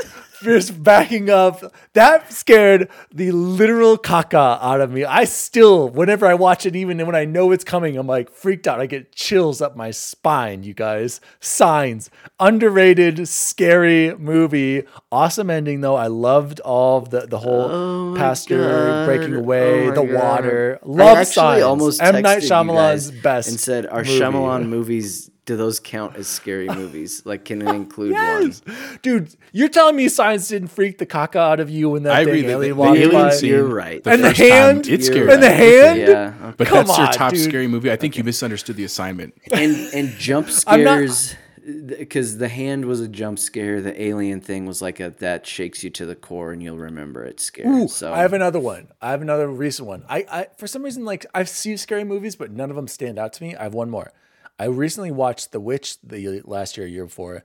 Also, very spooky I hear movie. amazing things that about freaked it. me Yeah, out. You haven't seen that? The Witch? Oh my! Yeah, like you it's need to watch that like in the dark Puritan with Ashley. England, right? Yeah. Yes. No, I need to. Make I sure really subtitles want are to. on because their English is really English. Yeah. So very like disturbing. The Okay. Witch. Shout out to The Witch. So that was the more recent one. I need to catch up, and I want you guys to go because these are going to give me some movies. I do want to watch. Shout out to the Kind of Funny guys. They're doing Scream in review recently. I want to go back and watch those. I've seen them all already, but I want to go watch them again because I'm sure Allie hasn't. She hates scary movies, so I can't wait to hear yours. Bubble Boy, give me your scary movies. Okay, so and I guess I just didn't know that about you, Daniel, because I was like, I have to go first because I want to preface this. Here are all the scary movies I haven't seen. All right, this is my first list, which is these are classics that I've missed: Friday the 13th, Nightmare on Elm Street, Halloween, Ooh, wait. Texas Chainsaw Massacre, The Exorcist, Alien, Psycho, Silence of the Lambs, and any of the Child's Play or Chucky movies. I haven't seen any of those. I can add to that. I have not seen some of those. Nightmare on Elm Street being one of them. I only remember Freddy Krueger as a small child. I had here's some deep breaking info for you guys. I had a nightmare of Freddy Krueger stabbing me, and I still can clearly remember this to this day. I was in my house in Chicago. I was running away from him from like a random mall, and I was hiding behind this pillar. He came around, stabbed me through my stomach, and I remember feeling this as like I must have been like 5 years old or younger, and I still remember this nightmare, you guys. I still have not watched Nightmare on Elm Street, so screw up Freddy Krueger. Chance, I have not seen some of those, but I get it. And Chappelle's was gonna young. quit. I can just see. Yeah, and I'm sorry, Jose. but Chappelle, I like sorry. scary movies. I've seen a lot of those, So- just not all of them. Yeah, and I think here's what you can see. I'm looking at my list here, right? There's all those classics that I missed because I was too scared when I was younger, and then wait, I let have me add this. Chance. Oh gosh, I I'm kidding. went back, sorry, and I started kidding. watching the Jason movies. I Okay. did start watching Jason Voorhees. Remember, after we played Yeah. Friday the 13th on the video game, I watched like the first three. Chance, you should go back and watch those because those No, are I hilarious. will. They're not So even that's scary. what I'm really excited that like, because of course I was like, I want to watch some just random YouTube videos as I was holding a baby the other day. Like, I want to see what some of these are, right? So you can see that I missed a bunch of classics when I was young and I was too afraid. But then you can see me getting back into scary movies when I got older, but not going back to the classics. And then I go away from them again because I met Ashley and she absolutely hates scary movies. So I haven't seen like all the new, like The Conjuring and The Witch, like you said. So here is my top 5. And I, in one of the videos I was watching, and I should give him credit. I wish I could, I'll have to next time remember. What he said was, he's like, please remember, this is my list. This is not a definitive list. This doesn't mean these are the best. This is what scared me and made, or like I really liked. So I liked that he said that. And so here we go. Number 5, From Hell, with Johnny Depp, which is about Jack the Ripper. I love all things Jack the Ripper. And so that one, if you don't know anything about Jack the Ripper, there's all kinds of theories on who he was and what his motivations were. And I really like what the theory is on that one. Number 4, what probably kids these days would say, "Oh, that's a classic." Saw. Saw was so revolutionary for the time, and when it came out, and just all the different death scenes, and of course it spawned like 18 other movies. Nothing's better than the original with the Princess Bride in it, and so yeah, number 3, and this was the one I was like, I need to clarify. The Sixth Sense. I assume it's a scary movie, right? Does that count? I don't know if Chappelle would count it. Okay, he's saying yes, but again, and I just remember being mind blown. Great movie in that, and I was like, I gotta go watch it again 17 times to see all the red and stuff. Guess what? Haven't ever watched it again, not even once, which is so strange, and I need to because it was really scary to me too. I was like, I've always had this fear. I've never actually, I don't think, seen a ghost, and I've always had this fear of having to see one because I have to partly believe they're real, but then I'm like, but I don't, not for me. They're real for, out there, but okay. Number 2, and I'm excited to do this with you. Scream. Scream was fantastic. Ashley and I, before this topic came up, happened to be talking in the car the other day, and this movie came up because she was like, what was like the one movie as a kid that really full-blown scared you? For me, it was Scream. And I can't even remember what it was, but it was real, right? It wasn't some supernatural thing. It was just that the first movie that I remember seeing that was like, oh, it could just be like your friend. Like it could be anybody, right? Like probably not Jose, but like maybe it was Ray. Probably Dan. Yeah, or right. Like, and I can remember Chappelle, Ray. if you remember our house on Virginia, I had that first room on the left, but then there was the one down the hall next to my parents, and there was a period of time where I slept in there with Court, but no, I slept on the love seat couch in my parents' room for like 3 years after watching that movie, and Chase still makes fun of me, and it like every time we meet. Because that movie just absolutely scared me. Dude, I had the Scream mask before it got popular. I was like that random mask before, and I thought it was the coolest guy. I was like, and that in itself wasn't scary to me, but there was just, man, that movie did me dirty. And then number 1, and I hope this is why I wanted to go before, or at least before Jose, mostly. House on Haunted Hill is my number 1 favorite scary movie. Ooh, such a good movie. And I saw it with Jose in the theaters, and I remember because it was A, scary, and B, I just really liked it. The soundtrack was fantastic. There was another Marilyn Manson shout out in that one. That was the Dope, or not the Dope Show, the Sweet Dreams, the Sweet Dreams remake that he did, and just a really, really, really good scare movie. Yeah, that opening scene with the roller coaster is really cool to remember. Yep, so good. So then, and I had 3 lists here. I'm really sorry to do this, but I loved this topic. I had some honorable mentions: Final Destination, all the Final Destination movies, because of just all the creative killings. Yep, I like that. The Ring was really hard for me not to put. Ooh, The Ring, yes, that would be on mine. I went back and forth between The Ring Scream and From Hell, but again, From Hell is real, so that's actually really scarier, right? We don't know The Ring is not real. But The Ring was awesome.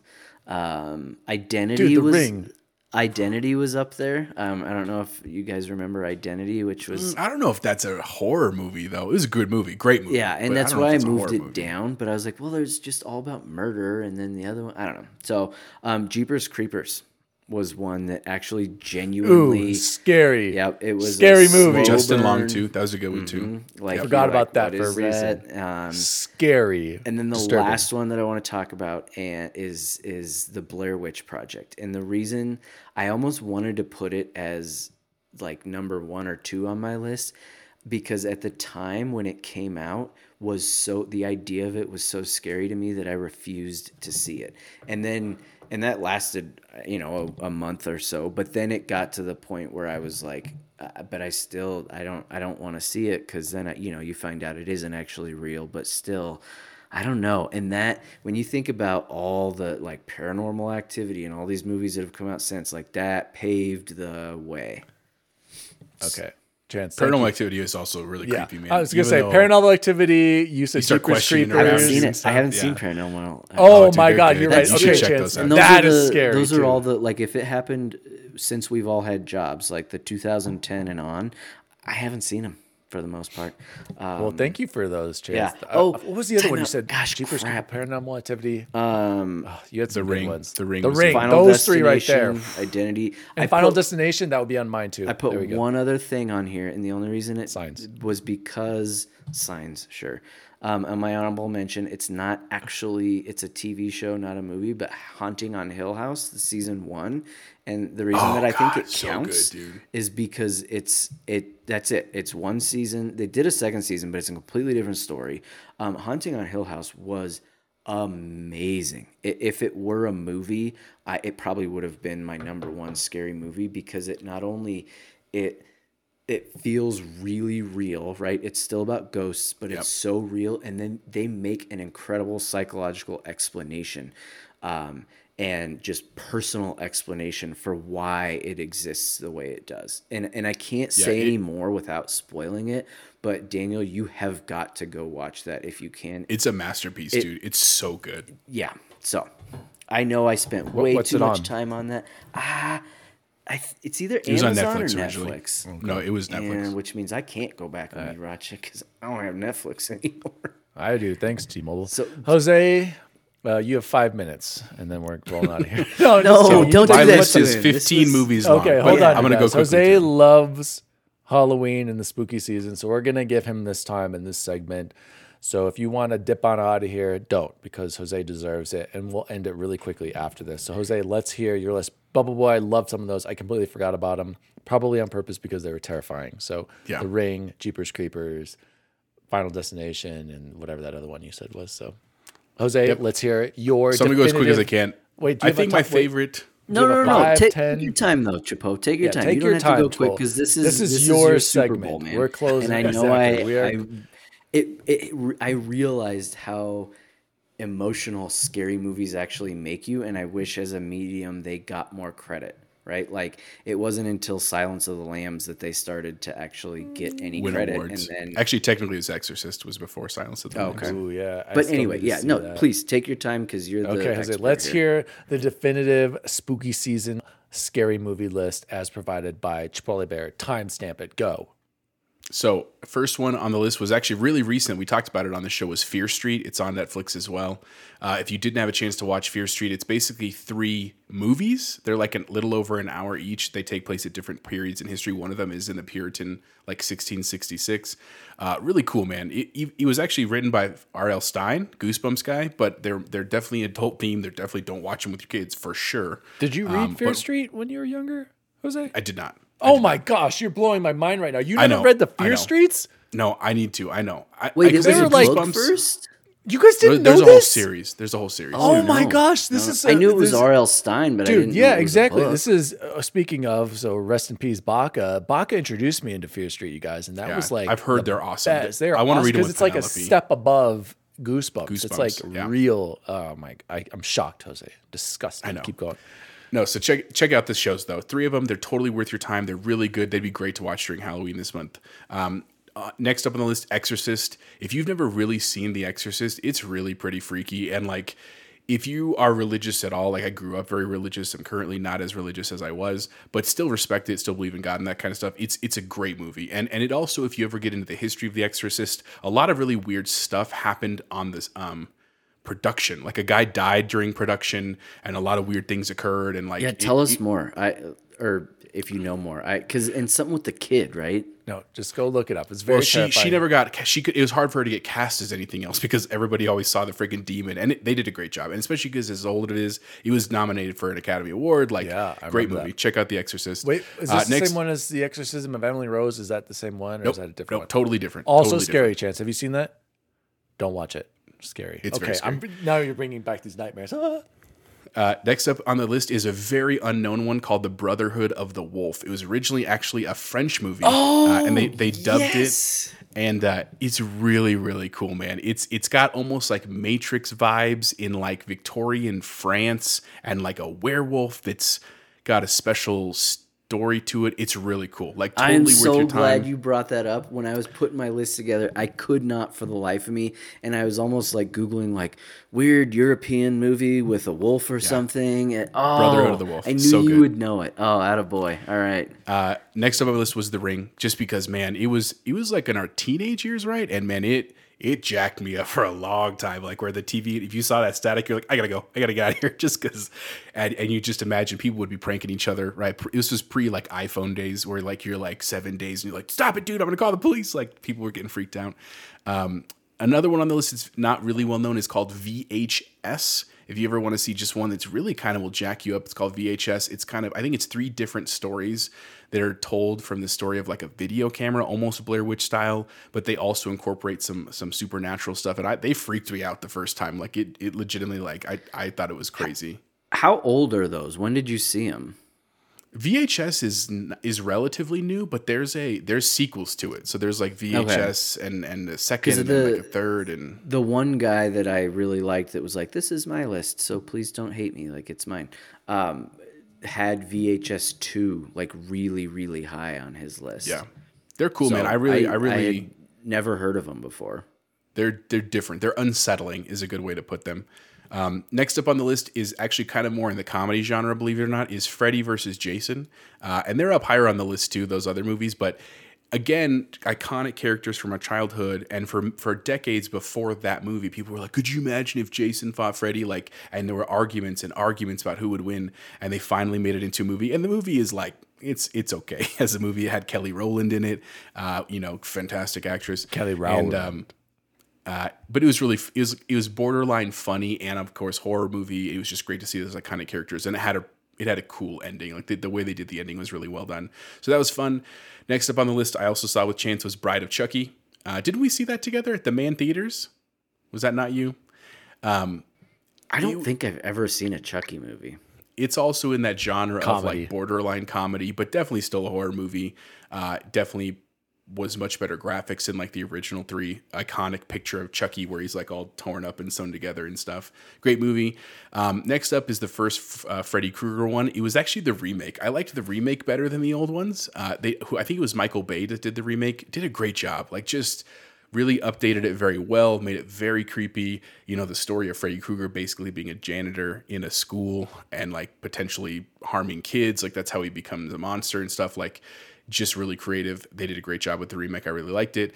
Next up, 13 Ghosts. Had Shannon Elizabeth in it, and was like a really cool story about like a house that was like kind of a machine, and they needed these ghosts, and you could only see them with these glasses and stuff, but there were some pretty creepy ones in there, and a decent story.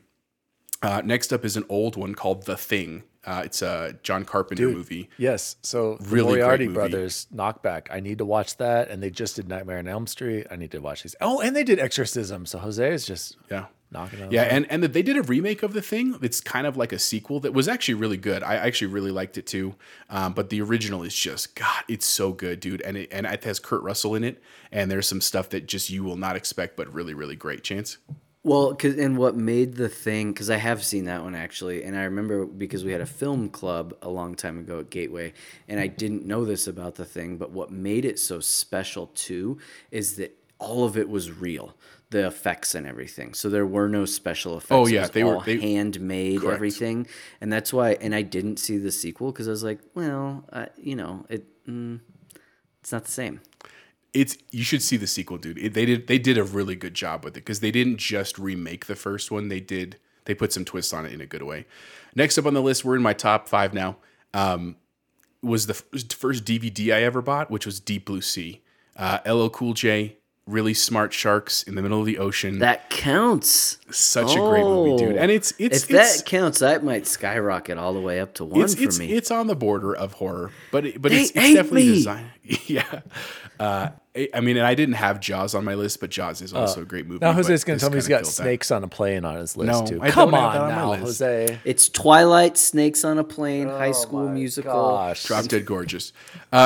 Next up is the Texas Chainsaw Massacre series, the original one, which was also just incredibly creepy and obviously based off of not Gacy. one of the real serial killers of the 70s. But the remake, the one that was done with like Jessica Biel in it and stuff like that, was like, ooh, I have seen that one. It definitely was see that one. Really dark and scary and very weirdly believable. But let me ask you this, because I get it mixed up all the time with House of a Thousand Corpses. I think, aren't they really similar? Yep, they're they're similar ideas that like a group of friends driving through the country, car breaks down, and they basically get tortured by like a backwoods kind of family. House of a Thousand Corpses was significantly more unsettling and like very just jacked up. It was made by Rob Zombie, right? Who has a brilliant mind, but also very dark. This one, I want to say it was either Wes Craven or maybe Michael Bay that did the Texas Chainsaw Massacre remake. But he did a great job. The Leatherface rendition was really awesome. Next up on the list, Dawn of the Dead remake, the one with Mekhi Phifer and Ving Rhames, where they're in the mall, not the 70s version, great even though movie. that's a great version. But really great movie. Just like it was kind of predating some of that zombie stuff with like Walking Dead. It also has Phil Dunphy in it as really a jerk, and he plays a really great character in that movie, and a really cool sequence to end the movie, and then a great ending. Also a really dope soundtrack. Last three. The original Halloween with Michael Myers, like just such an iconic film. Jamie Lee Curtis, the music, everybody knows like the Mr. Sandman song. Everyone knows the classic piano riff, the dun dun dun dun dun dun, like that thing. And then also the remake that Rob Zombie did. I thought he did a really cool job of it. He did make it significantly darker, but it's still in that same universe. And then the sequel, I actually really like two of that. But my number one movie, it is a Friday the 13th movie. That is my favorite franchise by far. I actually bought them all on iTunes for like $20 last year. So I have all 8 of them that I've been watching through this month. My favorite is number 4. So in the sequence of the movies, they actually made one, which is right before 4. I got 1 through 3. So spoiler alert, but you've had 40 years. So on. No, don't spoil 4. No, don't do it. I'm literally about to watch it. So let me just say this. When they originally made them, they were only going to make 4 of them. They were going to make 4. So number 4 is called The Final Chapter. They ended up making 5, 6, 7, 8. Then they made Jason Goes to Hell. Then they made Jason X. Then they made Freddy versus Jason. I mean, like they just kept it going and going. And now they've restarted remaking them like with Michael Bay. But I love it. Corey Feldman is in number 4. It also has the most nudity of all of the Friday the 13th movies. Just a fun fact if you see the unedited version. But it's like the most iconic of like some of the weapons you've seen Jason with. It has, I think, the best resolution with like killing Jason in it. So it's my number 1 favorite movie of Halloween. It's actually, I'm watching it right now. I'm on number 3. It's the next one I get to watch probably here in the next couple of days. So I'm excited, but I love horror movies. As a kid, they scared me a lot. Yeah. And I think the way I got through it was just watching lots and lots of them. That's how I kind of got over it. So yeah, I love Halloween, love scary movies. And if you've made it this far in the episode, I salute you. If you ever want to chat about scary movies, hit me up. Great.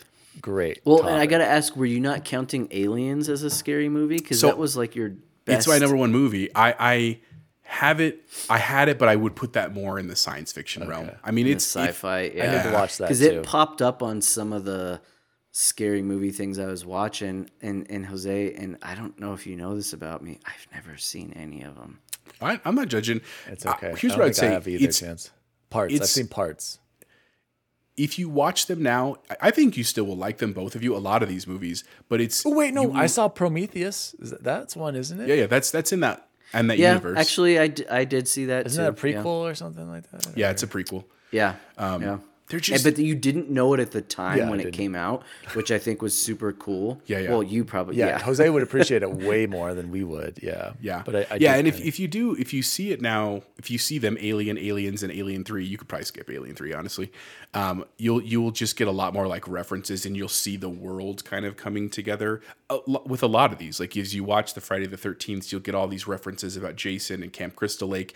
You know, the Friday the 13th game. Remember, like the opening scenes would see when it's loading. All of those are from movies. It's really cool. Like the spear death. I'm like, I know that. Bed, right? I know that. Yeah, you know exactly. So I can't wait to watch. And these. then Yeah, and then the other one, I've never seen any of the Predator movies. Does Predator not count? Is that more action? I would say more sci-fi action, but also I love the Predator films. I love the one that they did with Adrian Brody, like the more modern one. I like where there was like big predators, the one with Olivia Munn. That was the newest one, like Alien, Predator, Terminator, horror, sci-fi. Like that is my world. I'm glad I put all these missed classics on here because I got Jose, I'm gonna need you to send me of movies. your definitive list. Yeah, that's the problem though, Chance. Like you're saying, it's just hard to get Allie to watch them with me. Like I'm like, come on, we can do Scream. Come on, and she's like, no, So that's the other thing about Haunting on Hill House and why it would have been number one had it been a movie.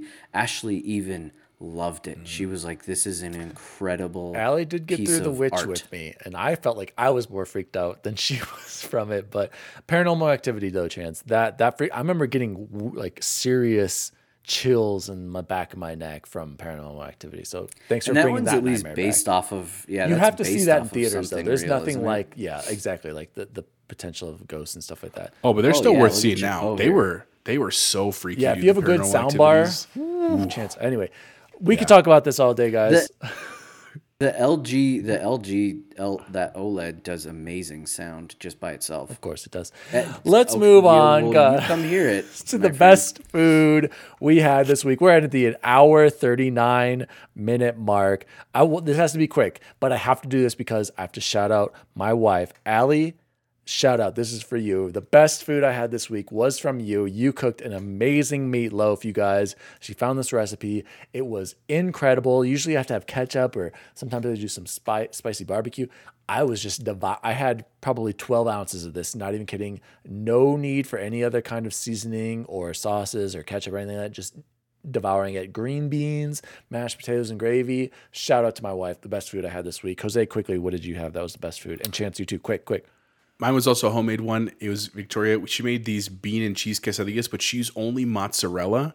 Like that's what we had in the fridge. And then she used like Frito-Lay bean dip as like she spread the bean dip to the cheese quesadilla. Phenomenal.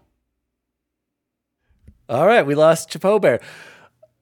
No, I'm back. No. Okay. Right, he's back. He's back. Okay. She spread the beans. Sorry, it was Frito-Lay bean dip, then mozzarella cheese, garlic salt as a quesadilla. Phenomenal. It was absolutely awesome. Check it out. Yeah. By the way, Jose, your camera has been Walmart connection this entire time, so get that fixed. Bubble Boy closes off. Walmart connection this entire time. Best food. Yeah, I was inspired to make a stop at Good Times based off our fries from a few episodes. Those fries hold up. They're absolutely incredible. I got the wild fries. The wild fry dipping sauce is wonderful. They don't even need it, though. I had to force myself not to eat the entire bag on the way home. And I got the Oktoberfest burger there, which is a must get. I loved it. It's on a pretzel bun, and a lot of places don't do pretzel buns well, and I think they really half-ass the pretzel buns. This is a really well done pretzel bun, and beer cheese and onions, and pickles, and some pickles on it. It was Oktoberfest burger, Good Times. Go get it. Enjoy the wild fries. Did you pull will not be disappointed. Cora, they forgot your fries. I'm sorry. Sorry. Oh, no, so it was just for myself because I had Cora was at school and Ashley had texted me, I already had a salad and now I'm going to go take a nap. So I was like, I could get this and she'll never even know. Speaking of fries, shout out Moe's. I had Moe's tonight. Moe's fries. Try them, you guys. If you haven't had them in a while, wow, blew me away. I'm like, these are really good. So that was the best food we had this week. Thank you so much to everyone for watching and listening. If you've made it this far, huge shout outs. We'll do a defining dude. They like to do a hashtag at the end. This will be scary movie, hashtag scary movies XRT. If you've made it this far, use that on Twitter and we'll make sure to shout you out. You can find me, Daddy Duwally, across all social media. You can find Chipotle_bear on Twitter. Bubble Boy and 7, sometimes, I don't know, Instagram, I don't even know anymore. And as always, soldiers, see you online. See you online. Chapeau's muted. See you online. See you online. Okay, let's try that again. And always, Battlefield soldiers, see you online. See you online. And whatever you do, don't fall asleep. Oh, shit. Dun, dun, dun, dun. Xbox Record This is a podcast created by Daniel Walensik. You can follow him at Daddy Diwali on all social media. The assistant to the co-host is Jose Martinez, and you can follow him at Chipotle_bear on Twitter. The assistant to the co-host is Chance Siegel, and you can follow him at BubbleBoyN7. You can follow the show at Xbox Record This on all social media. If you'd like to find out more about the show, visit xboxrecordthis.com.